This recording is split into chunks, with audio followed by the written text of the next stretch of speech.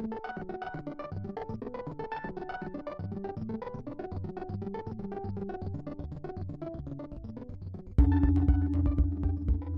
to the Film Comment podcast. I'm Devika Girish, the co-deputy editor of Film Comment. Recently, I was at the Locarno Film Festival in Switzerland, where I participated in a fascinating experimental event called The Future of Attention, curated by Rafael Dernbach, a researcher at the Universita della Svizzera, Italiana.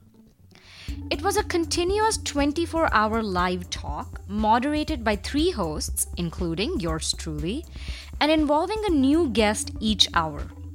The event began at noon on August 10th and went on all the way to noon on August 11th. Attendees were invited to sit, lounge, or even sleep in the audience whenever they wished.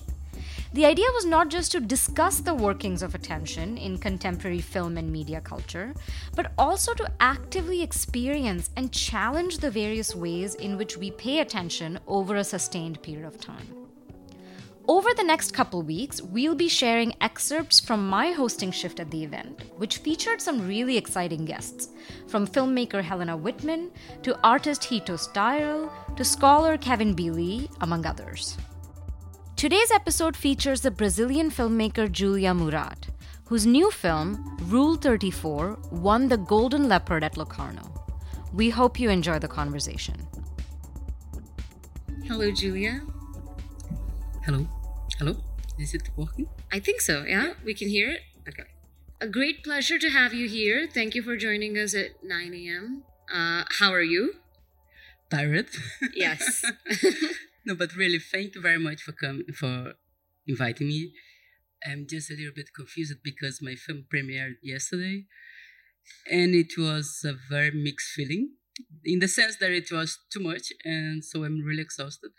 But yet, I did prepare something to talk. Of course. Definitely not what I was willing to, because I didn't have time and capacity. So please excuse me if it's not the best thing I could. But I did prepare something to do. So should I? Yeah, of course. So you wanted to read out something? Yeah. Absolutely. Let's start with that. Yeah. And before you do that, maybe just to start things off, Sure. You could say briefly about who you are, what kind of work you make, a little bit about your film, Rule 34, which is right. a very interesting film. Have you seen it? Yeah. Oh, great. Okay, well, my name is Julia Murat. I'm a Brazilian filmmaker.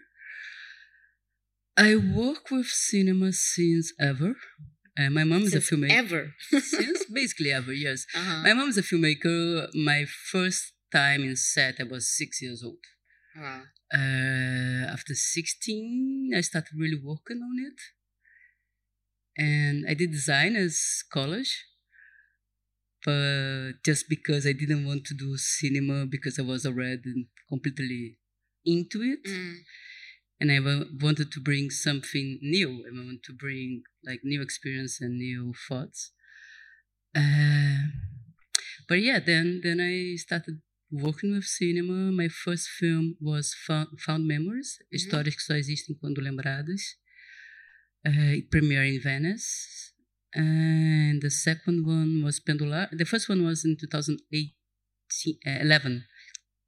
The second one, 2017, Pendular, which was premiered in Berlinale, and now Rule 34, that just premiered yesterday, yes. And you want to just tell us briefly in a couple sentences about Rule 34? Sure. I will try. Thank you for the laugh. Rule 34 is a film about a public defender who have done sex work, not sex work itself, online sex work performances to be able to pay her studies. And then she just became a public defender, and she realized that she doesn't need anymore. And then the film starts. The film starts when she doesn't need it anymore.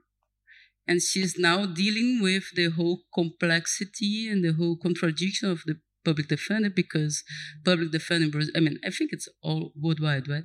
But public defender in Brazil, it's something made for defend poor people, right, who doesn't have money to pay for attorneys, to defend themselves against the violence of the state. right. So they basically riot by the state to defend poor people against the violence of the state, which is a contradiction itself. Or some might say the core of democracy. Yeah, you may say. Which is a subject of debate in the film, of course. Sure. Yeah. So basically, that's the debate of the film. She's a black woman that comes from the poverty and now is dealing with more privilege or advantage, at least. So she now doesn't need anymore the sex online performances, but she discovered that actually she has a desire on it. And she go further with a friend of her who is provoking her. And she go further and actually she discovered that she has a desire on violence, which is even more contradiction because she's a black woman with a body that has a historical violence because of the slavery and the whole tradition in Brazil and worldwide, specifically in Brazil, the tradition that we have, like using black bodies, especially women's. So much to dig into with respect to the film and all the questions you raised, but let's start with your text now. Okay, sorry. So it's basically, I was trying to figure out what could I be able to talk about attention. I'm not academic at all, so I was a little bit afraid. I knew that it was not what you were expecting of me, but yet... No, we have no expectation. This is very open-ended, so go ahead. So basically, I was reading the text in the colloquium, and I was wondering what we as artists should do in light of the change of the future of attention. And I was wondering what should our reaction be with this building attention economy. But I stopped to think, actually, if should we want to react? Should we? It is something that we were just talking just before. If we should actually do an active action. Of course, we are obviously influenced by the environment surround us, but actually, should we try to control this process? And thinking about the change in our society, I'm completely sure that this moment is so vast, and that seems that we are really creating a new basis, or a new society, or a new epistemology, as Paul Preciado says. So, since we are here in a moment of huge transformation, not only about attention, but the whole social transforming thing that's just happening. So it's both in the terms of technology and social abilities. What should we do as artists? Social media is changing. Then it's just obvious, like identities, policies are questioning our basic uncertainties. Basically that. Should we try to respond to it? And I would take the liberty to talk a bit about myself, because my artist process is very much linked to my intimate life. I think they mix. That is why I'm going to look a bit on how I respond in my intimacy to this demand, in order to try to understand how should we as artists try to, at least how I as artist should try to respond to those demands. And I hope this will enlighten a bit something. Well, my relationship with social media specifically and social networks has a contradiction movement, or at least what it's expected to be. A few years ago, I spent hours in Facebook. I mean, not all the social medias, but specifically Facebook, I thought it was a very network place where we could discuss and understand a bit more about the world. So I would love to just be there and discussing and engage in the discussions. But just before the pandemic, I left not only Facebook, but all social medias besides WhatsApp. In Brazil, WhatsApp is really huge, and I mean, it's the only way people get connected, basically. Yeah, in India as well. Yeah. And I think the main reasons of my departure, I would say, it was ethical and aesthetical. I mean, in the sense that it was concerned about how social networks are changing and polarizing societies. But I think it was not only that. I think it also was a desire to take a step back, to wait a bit. I want to look at the Wittmann and things less attuned to the new trends, to the innovations, less concerned with the following developments. It's a bit strange because at the same time, it's probably the most moment that I'm more into the current political discussions that are happening. So obviously, choosing not to participate in a social network generates a loss of connection in a political sense. But even though I opted to step out, trying not to missing completely the other. So this is basically where I am. I am completely turned in interest in the political reflections that is happening now, but at the same time, trying to disconnect myself from the networks. And thinking about it here in this text that I'm trying to read, I have the feeling that despite one lose the other, and one is connected to the other, influenced by the other, each one of them speaks different points of our present times. Each one of them, I mean, one is more about the production of thoughts, and the other one is more about the production of the modus operandi, like the way the modes, yeah, or mechanisms. Yeah, exactly. Yeah. Exactly. Yeah. So I want to step back and get the feeling that there is something, and doing so, I get the feeling there is something conservative on me.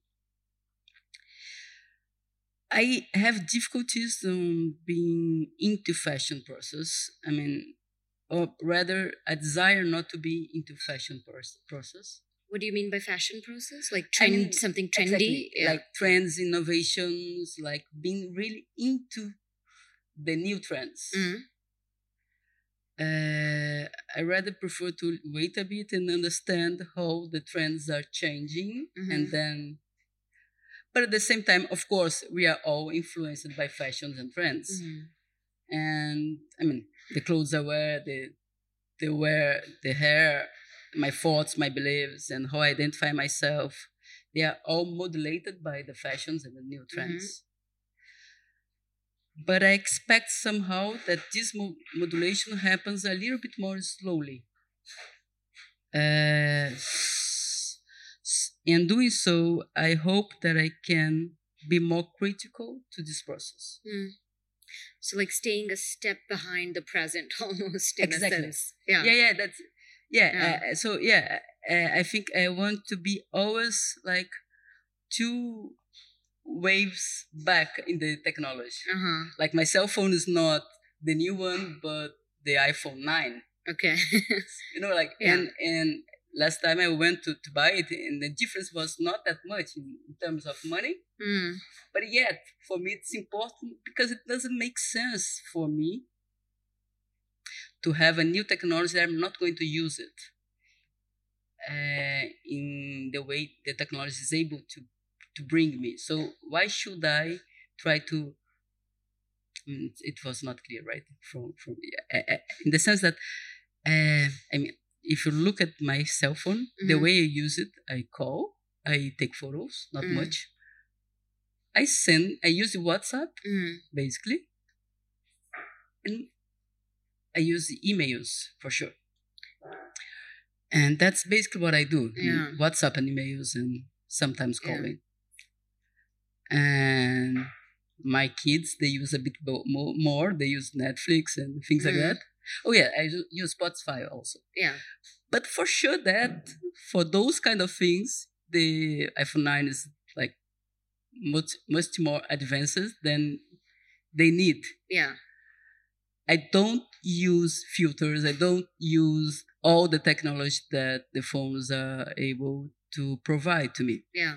So that's something that why should I have like the most new technology if I'm not going to be in the same capacity or in the same use of it?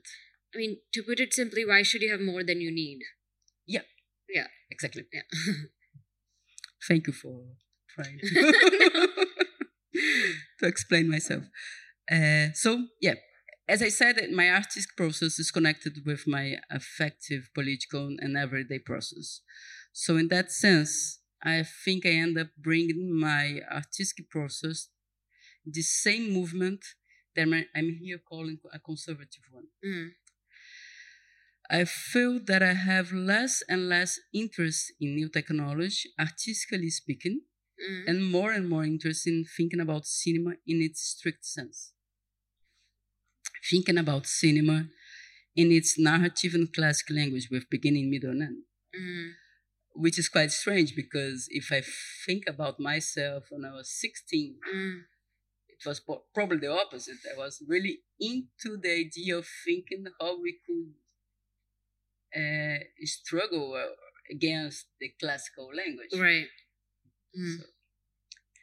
So thinking about cinema made specifically for theater and projection room, which is basically what we were just saying about this feeling that the theater, although I agree with you that you may leave each time you have, at the same time, theater produces yourself a feeling that you should stay.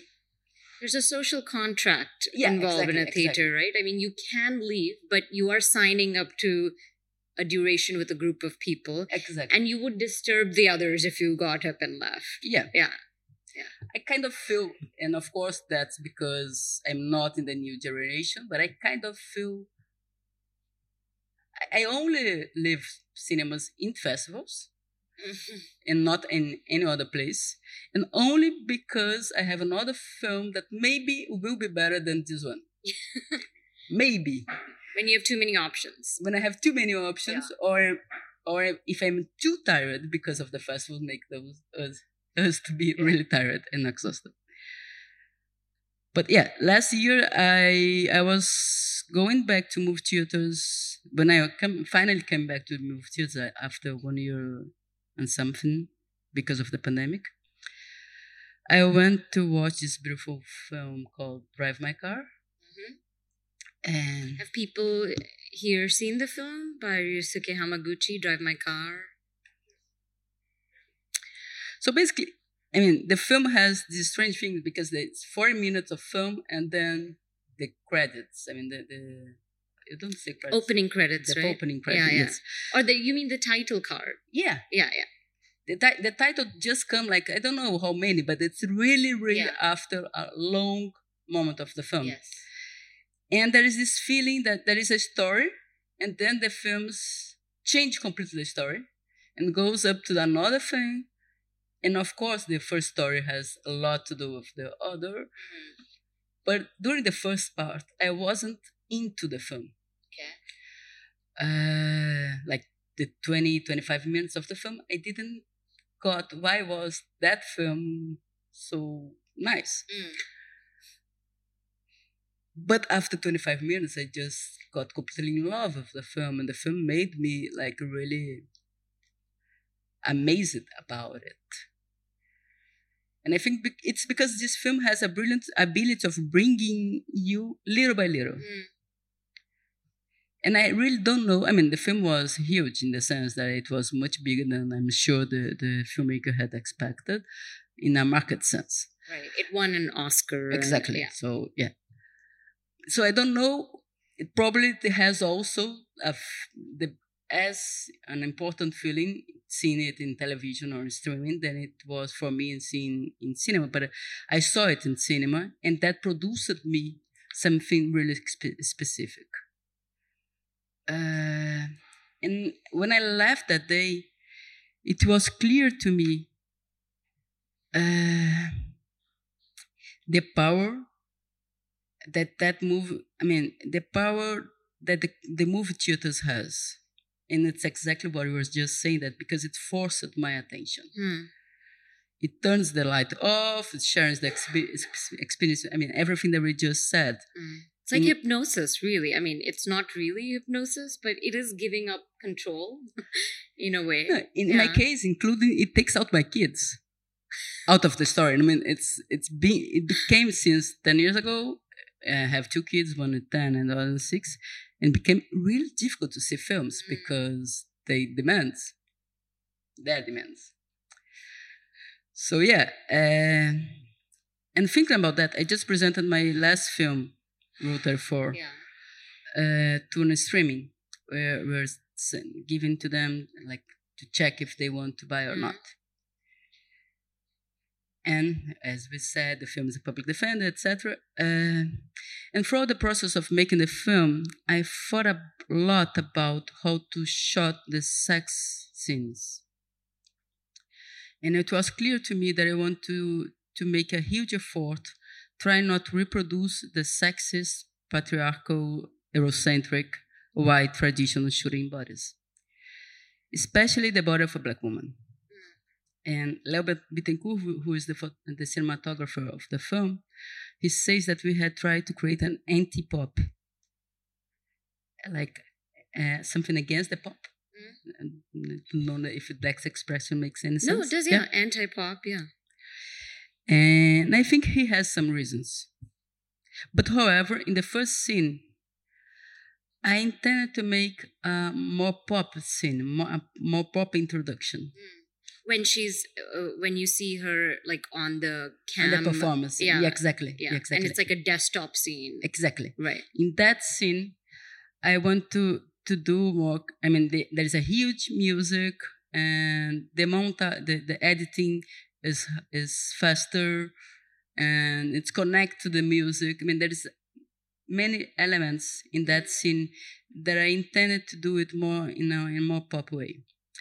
Not in the sense of, I mean, yet I intend to do like without moral, but my idea was to create some exciting scene image, and to play a little bit more with our horny, how to say that? Like our desire. What I intend to create was this climax that I would be during the whole film trying to be an anti-climax of this first sequence.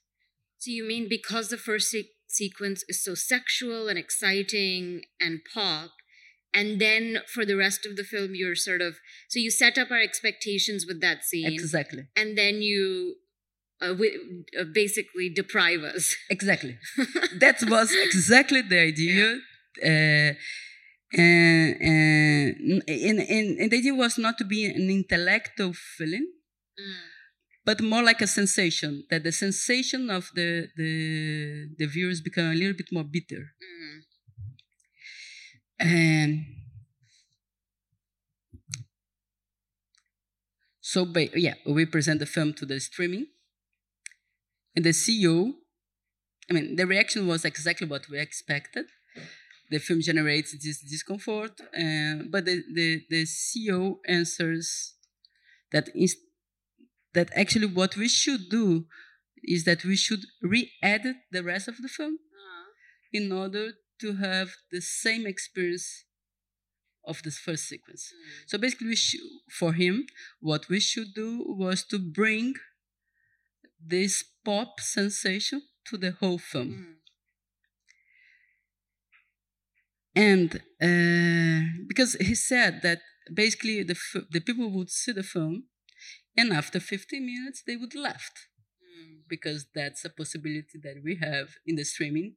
It's a bit more faster or less expensive, because at least in the theater you pay the ticket, not in the festival, but for us. But and I think he's right, actually. I think that he's right in the economical sense. People will live more the film after the first 15 minutes, because we set up a pop language. Because it's difficult to maintain attention in a less pop language after we set up a pop language. I am not completely sure about this choice of having this first scene in the film, but I think we should care about how we are guided by the streamings. And yeah, we are creating today for an audience that is mostly watching films on computers, cell phones, and while they are doing something else. But, and of course, the language of the film is going to change because of it. But I think we need to be careful about how this technology is shaping us, both socially and artistically. And this speech of mine runs the risk of being just old. Being just what? Old. Like it was like an anti-technology thing or an anti-evolution speech. And maybe it is.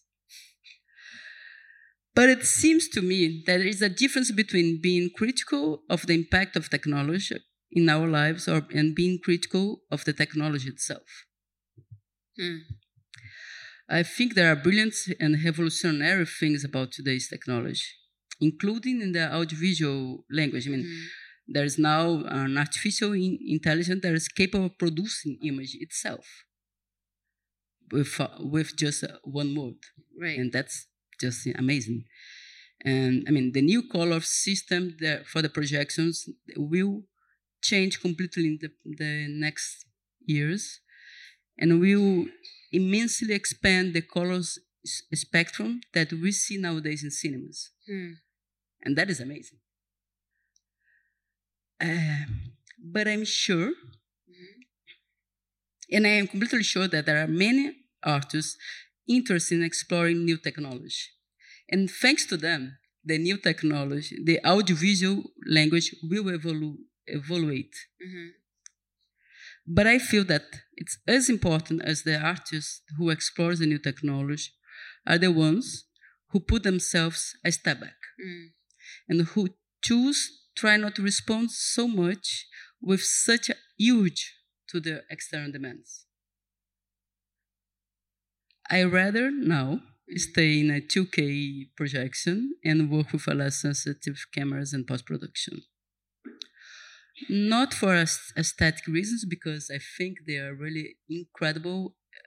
They bring us an incredible ability of creating new, beautiful image, but much more because the cinema I'm looking for is not just about aesthetic. It's more a critical look. And that, I think it takes time and thoughts. It demands to know how the technology with which one we are dealing is. And this speech has another risk, which is the to be naive. Naivety. Because, of course, we are all ruled by old technology. I mean, if it not, we wouldn't be still in a patriarchal society, because patriarchal society is basically the oldest technology ever, right? And yeah, we are guided by society. We are around us, and no matter how critical we are to that society.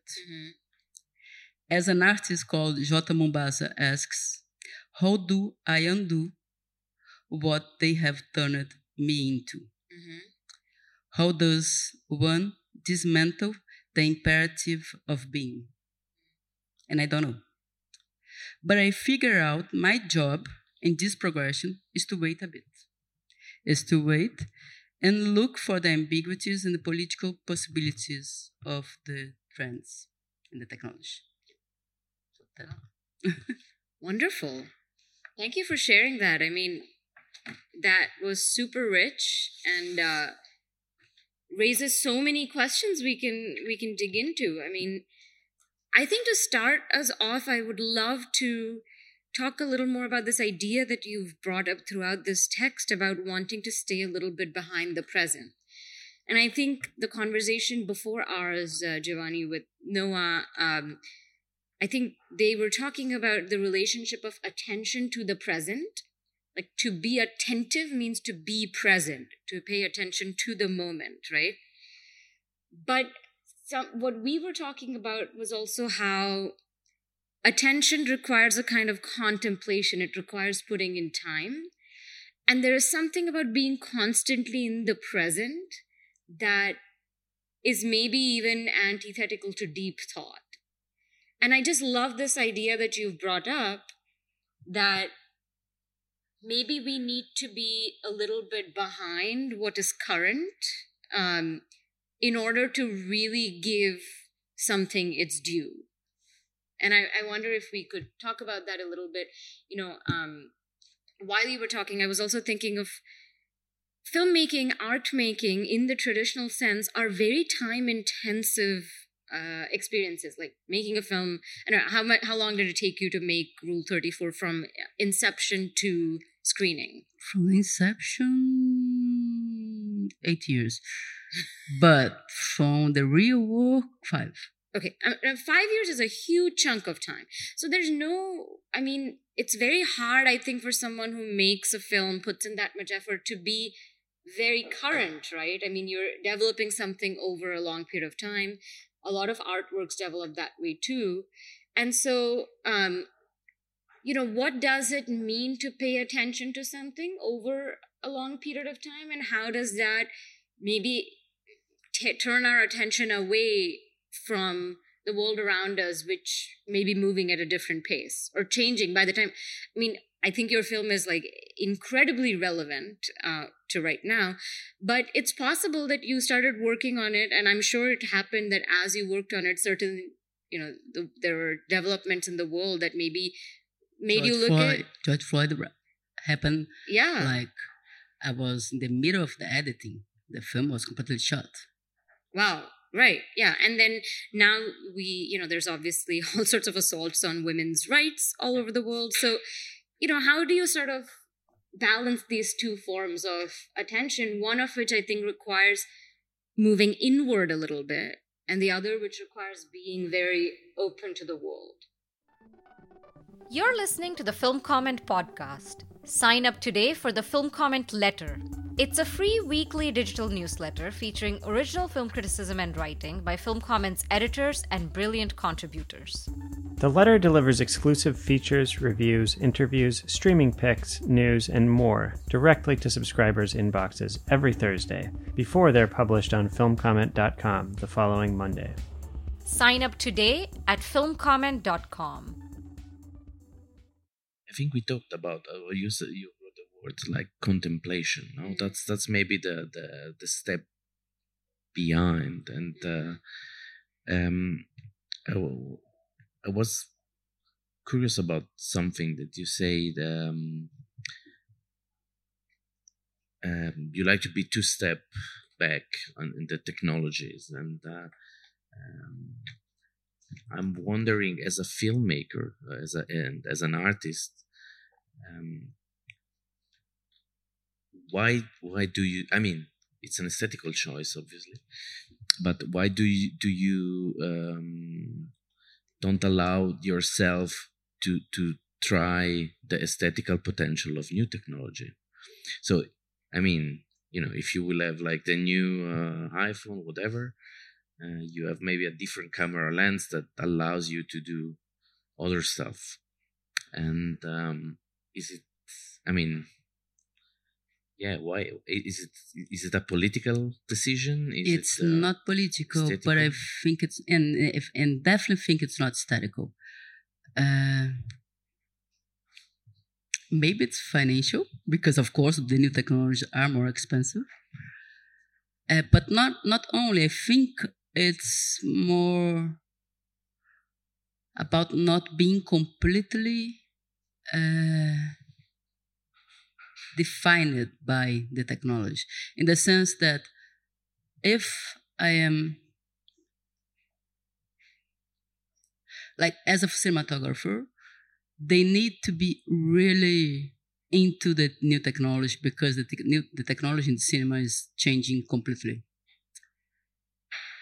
But that makes them and us a bit too into the idea of just getting the new technology no matter what, without being critical and looking if the film really need this technology.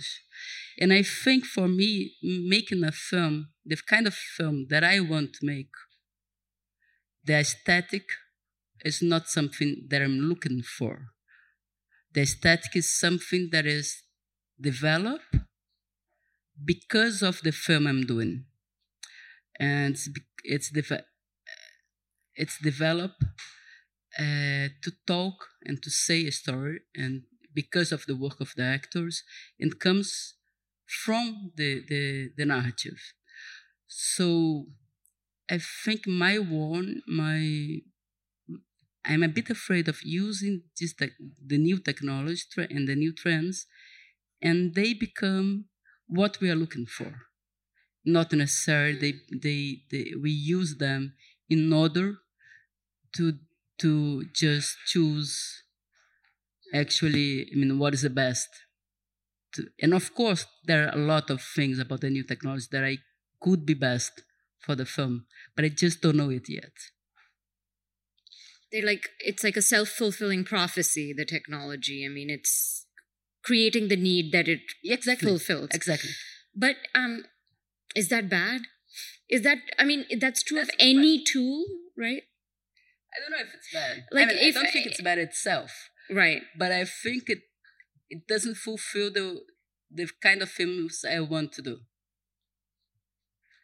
I think there are brilliant films that need to be into the trends. But the way I want to work with actors is and I'm using the actors because I think it talks a lot about the set. When I'm in a set, for me the most important thing is to create with the actors the feeling, the scene, and then trying to figure out how to put the camera for it, and not the opposite. Not put the camera and try to demand for the actors. Right. But even the way you storyboard a film is completely based on the possibilities of the camera, no? Of course. Right. Of course. That's why 2 steps back is not necessary. It's still new technology. Right. We are still working with we are still working with a good camera. Otherwise, I wouldn't be able to present here. It's really new technology. Right. But it's a technology from 5 years ago, not the new one. No. Mm-hmm. That's a bit different. I also want to know, so when you say that's not the kind of films I make, when you're, I am curious, what do you perceive as the vocation of cinema? What does cinema represent to you? What mode of engaging with the world does it offer to you? At this point, and that changed. I wouldn't say the same 10 years ago, but at this point, to think about society. It's the way I am able to produce thoughts, basically. And I feel completely alive in a set, I have to say. I hate this releasing part I just think it's ego. It's an ego trip, really bad. But making a film is something that really makes me alive. So probably just because of that I do films. But I use the films in order to think about society, at least nowadays. And so I was really fascinated by what you said about your opening scene and the expectation that it sets up, and the relationship with the streaming service, which is so unfortunate. I'm sorry it was so predictable. But the film explores so many interesting questions about the realm of sexuality, especially how sexual desire actually exceeds our cognitive capacities. So the case of your character, there are things that she doesn't think she wants, and then she discovers she does, or things that she shouldn't want, according to her ethical, moral worldview, her education, but she ends up wanting. And I'd love to know a little bit about how you perceive the use and representation of sex and sexuality in cinema, because when we talk about attention, sex is something that is very easily attracts attention. It quickly overwhelms the viewer. It is a way to, you quickly submit to it. So, and then what you're doing is, with that opening scene, is you're drawing us in. It's hot and, it's sexual. And then you cut to these scenes of discourse. People talking about the law, people talking, having these legal, juridical debates. So I'm curious how sex kind of fits into the play of attention in the film.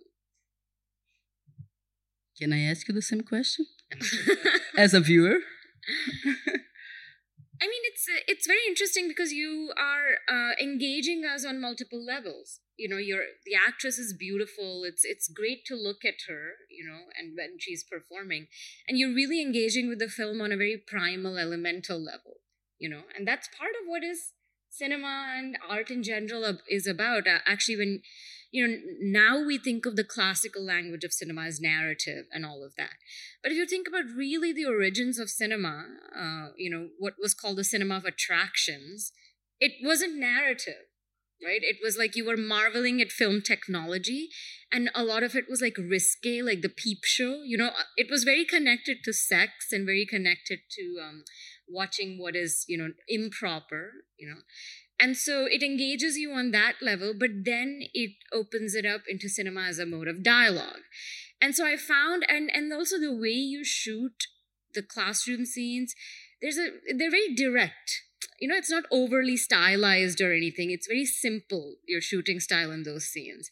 So there's quite an interesting play between two, you're being asked to kind of think with your body and your mind, which then reflects, I think, the predicament of the character, who finds those things in conflict a little bit, right? Because she has this desire for situations that intellectually she knows are like wrong or are transgressive. So that was my experience.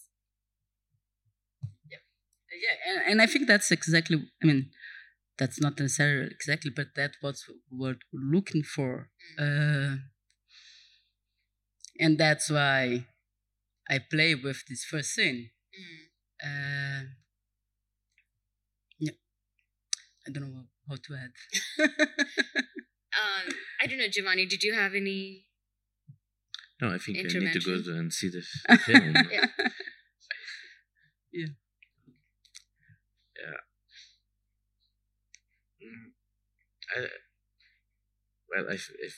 It's very difficult to talk about. There seems to be like all topics which are important and interesting, and I hope I can see the film today. And but I was thinking again about the idea of attention and this. You brought up the topic of distribution and the fact of the streaming company that asks you to re-edit the film in order to get attention and the cinematographic experience, going to a cinema, deciding to go out, staying in. I don't know. I think it's a very different obvious context that the a film festival, as an art exhibition, which I'm maybe more familiar to. And but I like to know more. How do you deal now as a filmmaker with this distribution companies and so on? What are you? I mean, because this is also technology, no? And how can you escape this kind of systems and so on? And just to go back to the idea of the older cameras or so on, I think what we have also, it's the possibility to use new technology and to hack it somehow, to use it in a way which is not taught to be made for, I don't know if you can cook a coffee on your mobile phone if it's getting too hot or whatever, How do you think can you escape as a filmmaker the technology of distribution, or how do you want to reach the right audience? What for was your the film? word that you used? Hacking. I kind of don't believe we are able to do it. I mean, of course, there's lots of possibilities, and 2 days ago I was here, and there's this group. What is the name of the group that works with games? Total Refusal. Total Refusal. And it was so incredible seeing them like working with games and in a critical way. And they were looking at the NPCRs and like thinking about capitalism. And it was really beautiful to see they trying to hack the system. But at the same time, we are here in a festival that is organized, there is funds, there is a pressure of the market. I'm probably here for different reasons. Probably people have liked the film, but also because my older films got attention. I wouldn't probably be here if my first film hadn't the same and the same path it had. So I kind of think that no matter what we do, it is the system who defines us. And we need to deal with it. I like the Preciado's way of thinking, which is more like his Manifesto Contrasexual, which is a contrasexual manifest. And he kind of says that it's less about trying to fight against the technology and the new trends, but it's more about using it to produce something that is maybe new, but actually it's important to you. So basically, there is one path. In the book, he says that, okay, so my sexuality is defined by society. So let me try to define a new sexuality in my body. So he start trying to masturbate himself, like while he's like, doing something with his hair, in order to try to make his body to understand that the hair can have also a sexual ability. So I know in that sense, I think, yes, we are maybe able to use our technology in the whole sense, our bodies, our lives, our society, in order to create and to produce different things. But yet, we are dealing with the demands of the market. We're dealing with the capitalism. We're dealing with the pressure. So no, I don't think I'm able of escaping and hacking the system of the distribution. And I really don't know if I pursued doing those kind of films I'm doing now, how my future will be, if I will be able to actually be seen but yet those are the films I want to do right now. So I don't know how to manage this account. I mean, it really does remind me of the theme in your film about being a public defender. Being an instrument of the state that is actually works against the state. Mm-hmm. Right? And it's very much this idea of a system that, so you can look at it two ways, right? You can look at it in one way as a system that creates its own critique, a system that produces its own critique, or a system that creates a rupture within itself. I think those are two different ways of looking at it.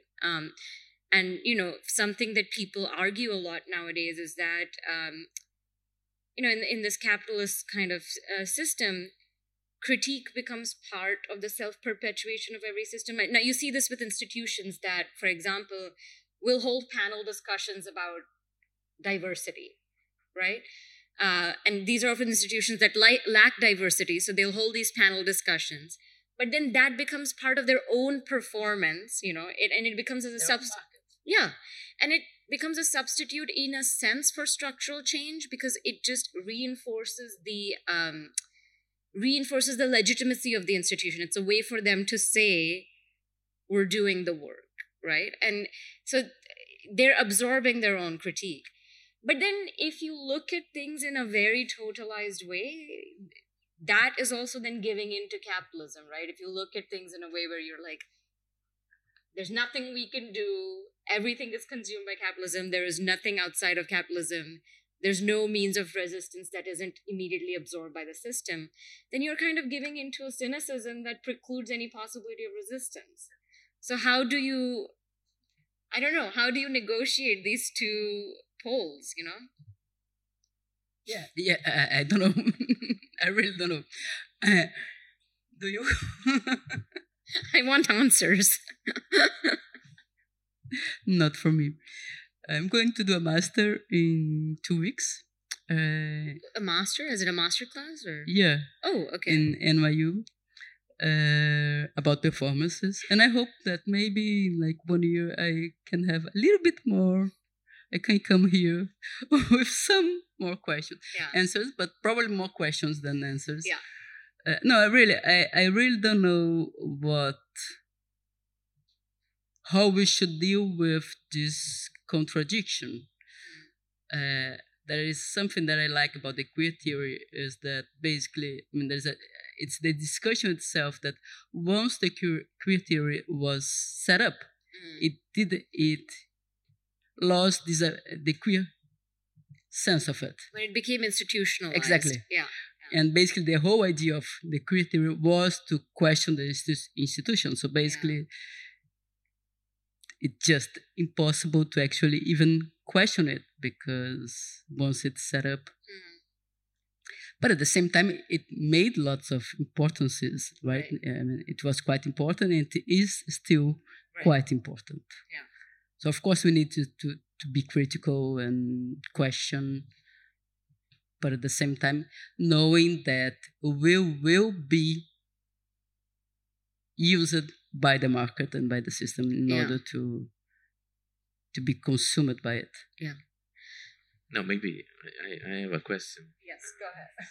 Now since we are talking also about time and time that needs to make projects, do you know already what are your next project? What's the, since you get interested into social relevant topics for your work? I don't know if I will have the courage to do it, but the idea is to do an autobiographical musical. But yeah, I really don't know if I will have the courage to actually expose myself that much. Will you be also in the film itself as a... Yeah. Well, that's the idea. And it will be a focus on race and gender. But the idea is to use my experience, my life, in order to portray like a Latin American white person.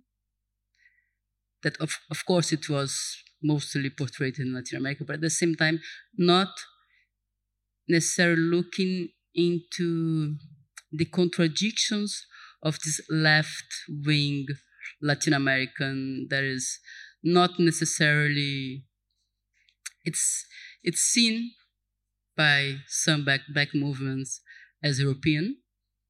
And of course, we have lots of European tradition. I mean, my name is Julia Murat, who comes from France. My grandmother used to speak with my great-grandmother used to speak with my mother only in French. And she was completely Brazilian, just because she thought it was more elite. So, of course, we have a lot. I mean, my father lived in France because of the dictatorship, and there was a lot of people who left Brazil. So there is this huge group of people in the dictatorship that was living in France and came back and basically became like my aunts, in the sense that they are basically the friends of my parents. They're really important to me, and I lived my whole life with them. So, of course, there's a lot of European on me. But at the same time, when I was 5 years old, I was in a samba music and in Carnaval in Rio. And I was trying to samba. I was trying to dance. I was 5. I was completely unable to do it. And the boyfriend of my mom looked at me and said, "Oh, from when this German woman arrived?" And I got really pissed off. And I decided that I would learn samba. And I did. And samba is like, nowadays, one of the most important things in my life. I mean, when it plays, it touches me in a way that nothing else does. The woman who raised me with my mother, Luzinetti, she was from Candomblé, which is a religion in Brazil. And I used to go with her and do like many different things in Candomblé. Once we killed a chicken in order to use the blood. Many different images that I have, and although I am completely skeptical, I have this candomblé feeling in my life because of my history. So I'm really a mix in between like this European elite, oppressor, white person in Brazil, and at the same time, someone who really is into a very black culture that comes from this contradiction.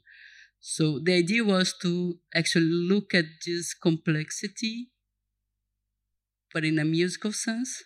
So I've not sure. You should do the film. Yeah, I really don't know if I will have the courage and if I will manage to mix musical. I kind of think that musical is a nice thing to it's a nice language to observe those kind of contradictions. Since samba will play a role in the film. Yeah, for sure. But that could be, they could be play it without being a musical, right? But I think that the musical is nice, not just because it makes you flow with the whole thing without completely intellectualizing the whole thing, but at the same time there is something that comes from it. And then there is a film that I love, that is an autobiographical film by Bob Faiz, All That Jazz, and it's a really film that I mean that's what I'm looking for. I'm really excited to continue this discussion with our next guest, who's Hito Steyerl, especially about optimism, optimism and pessimism, and the role of desire. Because something I find interesting about the film, and more broadly, is also how it demonstrates the ways in which, and something maybe we haven't talked about as much, is new media and the attention economy and its relationship to sex work.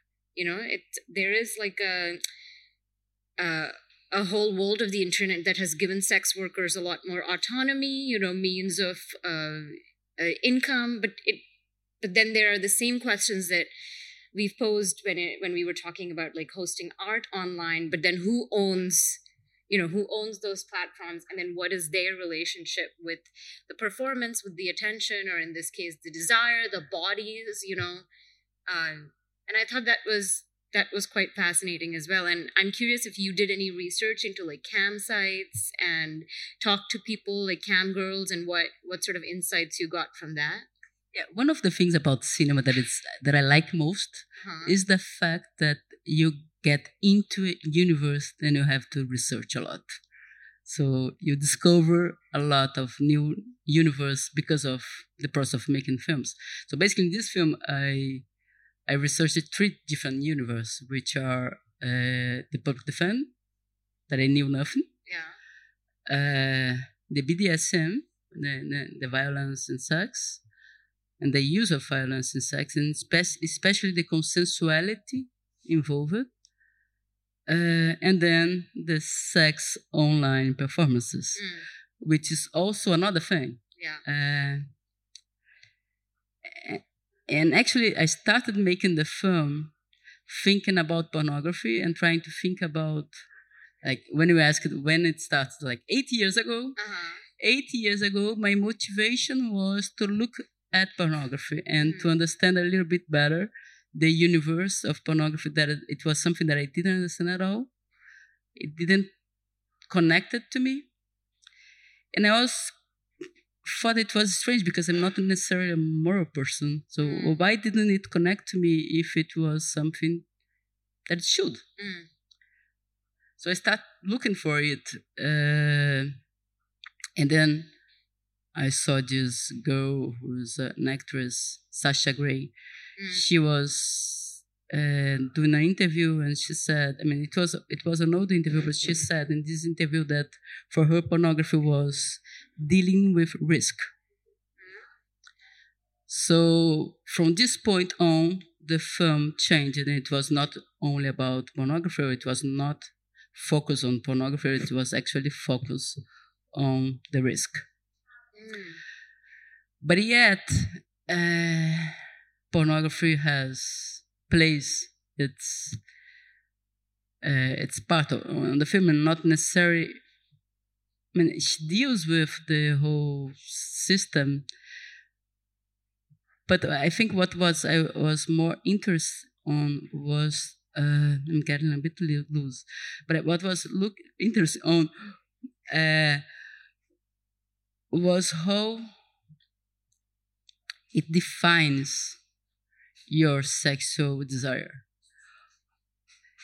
And there's something more about that, right? Because there's a huge discussion in feminist theories saying that the pornography is defining our youth desires in a very bad way. And I think it's a bit boring, this discussion. But at the same time, it's also a little bit true. It's also true that, yes, we are defined by what we see. Right. And if you see lots of pornographies, we will deal with our sex in a way more closer. But at the same shapes our fantasies. Yes. Yeah. But at the same time, fantasies are not our intimacies. Fantasies are meant to be something that you're not able to acquire. So it doesn't really, it shapes your fantasy, but not necessarily the way we deal with people. But at least it cannot necessarily shapes it. So I don't know. What interests me more in this whole sex online in the film was this discussion about shaping, and if she was doing that because she was shaped by the society, or if she was doing that because she really needed. She wanted it. She really wanted. If there is this possibility of wanting something. I think that gets to the core, not just of sexual desire, but desire in general, and especially in a capitalist world. Do we organically want things, or do we want things that we are told we want? And, what is the relationship between those things? Because again, it comes back to this idea. There's a way of looking at things where you say that desire is manufactured, we want things that we grew up seeing on the screen. But that is a very, that's a view of individuality and of being the human that is extremely impressionable and sort of evacuates a certain level of agency, I think, from the way we live our lives. And do you believe in the agencies? I don't know, but I like to think of desire as something that isn't quite as simple as just responding to a provocation. I mean, I don't think desire is as simple as being shown an image and then wanting it. I think that it does actually exceed us. It exceeds us, I think, in the sense that often its sources are unknown. And that's what makes it so powerful and mysterious, that we can sometimes want things that we don't think we want, or there's a part of us that doesn't want it, but then a part of us still wants it. And that's what I like to think, but I don't know, Yeah, I like to think also, but I kind of don't believe. But I would love to. I hope we have agencies in our lives more than I kind of believe we have. Yeah. Giovanni? Yeah, I pretty much agree. But I mean, if you talk about desire, you have to also talk about frustration somehow. It's good to have desires. It's good to have frustration that, I think motivates you to change stuff or to reach stuff that you don't have, you don't know. But yeah, of course, there is a desire economy that, we are surrounded by that. You have kids. I have also a kid, and I know the bombing on kids about consumption, and it's really crazy how much. How do you build? Where are you from? Switzerland. Yeah. And yet, So, because I was hoping that in Switzerland people would be a little bit less consumption than. are you kidding? You know how much money they have to spend here? We are in the center of the evil Switzerland. Let's be honest. Okay. Maybe. But, Giovanni, I think there's a way to also broaden this question of desire, to art, to curation. There's always this question of, as a curator, are you giving people what they want? Or are you cultivating their wants, right? So there is a certain, filmmakers or certain section of the art world that would argue, when we talk about why certain films become popular, which are morally cheap or not, or even maybe formally not challenging, and people always say, well, this is what sells. This is what the majority of people want, and that's why these movies are made. And then there is obviously another faction that would say, actually, people don't know what they want, and if you give them something more challenging, they might want that. So is this something you think about, especially, we were talking about audience earlier. This difference between fulfilling an idea, a premeditated idea of an audience versus cultivating an audience. There is obviously both. I think we try, or I try, cultural workers tries in general to give to people what they think it could be interesting. And then, there are people thinking more commercially, and people which thinks the most interesting stuff, it's whatever, monochrome and silence. So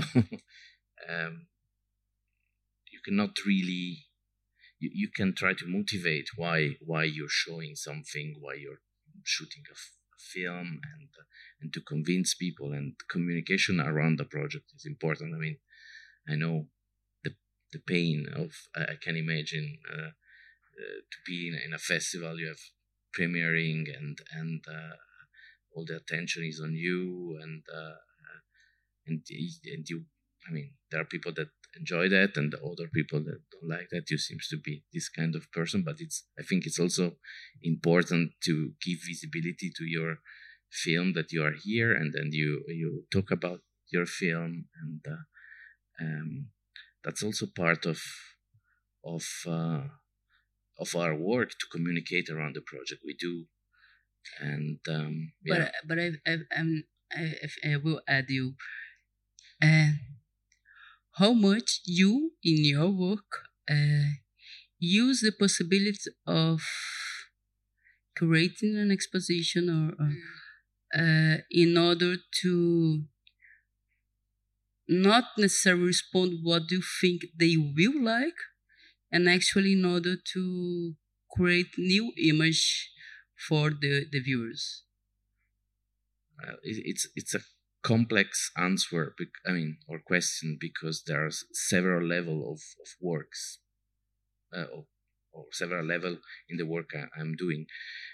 Obviously, working mainly with contemporary living artists, I mean, I'm interested into looking for the new. What's the new language? What's the new?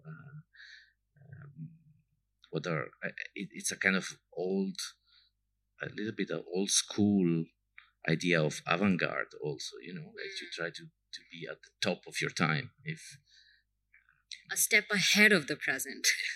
Yeah, we are in the different positions. No, I mean, I think you're doing the same, with your film, with the content of your film. It doesn't matter I mean, you can use a pencil and a piece of paper and be at the top of your time, It's no technology, nearly zero technology. And so I think, I mean, it changes also. Like I really work with artists because I think they, improve my capacity to understand the world we are living in, and I like to help artists to realize a project and to fund their project, to give a public to their project. That's what I think it's really important. That's the difference between also, I mean, it's like a very risky thing, to go with your idea in the public space, and so I will rephrase. How do you think the market shapes your work? I mean, how much the market shapes the way you pursue your work? Yeah. I mean, if I can chime in, like from the point of view of the critic, and the critic and curator sort of are related jobs with slightly different, obviously, priorities. But I like to think of the work as a critic as also curatorial in a way, which is like choosing what to really put forward to an audience, And I think about this a lot. So in terms of my relationship to my readership or my audience, I think of my job as really making a case for why I think they should be interested in something, So if it's something people haven't seen before, or something that isn't popular, making as persuasive a case as possible for why it deserves their attention, even if it's something very niche. But part of the reality, in response to what you just asked about the market shaping, our work, is what I see and the things I choose from, like I choose what I like from, is made available to me by a system that I don't fully control. So I end up seeing work at festivals, but what films make it to festivals? There is a role played by the market. There is a role played, geopolitical factors play a role in that. There's obviously some parts of the world where filmmakers have it. It's much easier for filmmakers to make it to global platforms than other parts of the world. You need connections. You need a certain kind of infrastructure. So, I'm very aware of this, that I have this ideal or illusion of discovery. As a critic or curator, you always want to discover something new, something interesting, something challenging that you can then bring to your audience and make a case for why this is an important artwork today and everyone should be paying attention to it. But there's always that fear and question of, am I only seeing what is available within a pretty bounded system, and what like great masterpieces like don't come my way. I mean, even at Locarno, I can only see a percentage of the films, in the time that I have. And a lot of my choices are guided by the filmmakers I already know, or the filmmakers other people are talking about, or a curator here gives me a recommendation. And I try to make time to go in blind, but you are aware of being basically constantly bounded. Yeah, and the market plays a role, obviously. Yeah.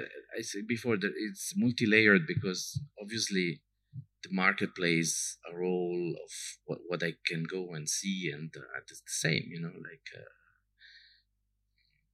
but I think I also can shape the market on a certain level. I work with very young artists sometimes that just came out of school, that I choose them because I think the work is relevant, and also because I think we can help them to develop their work.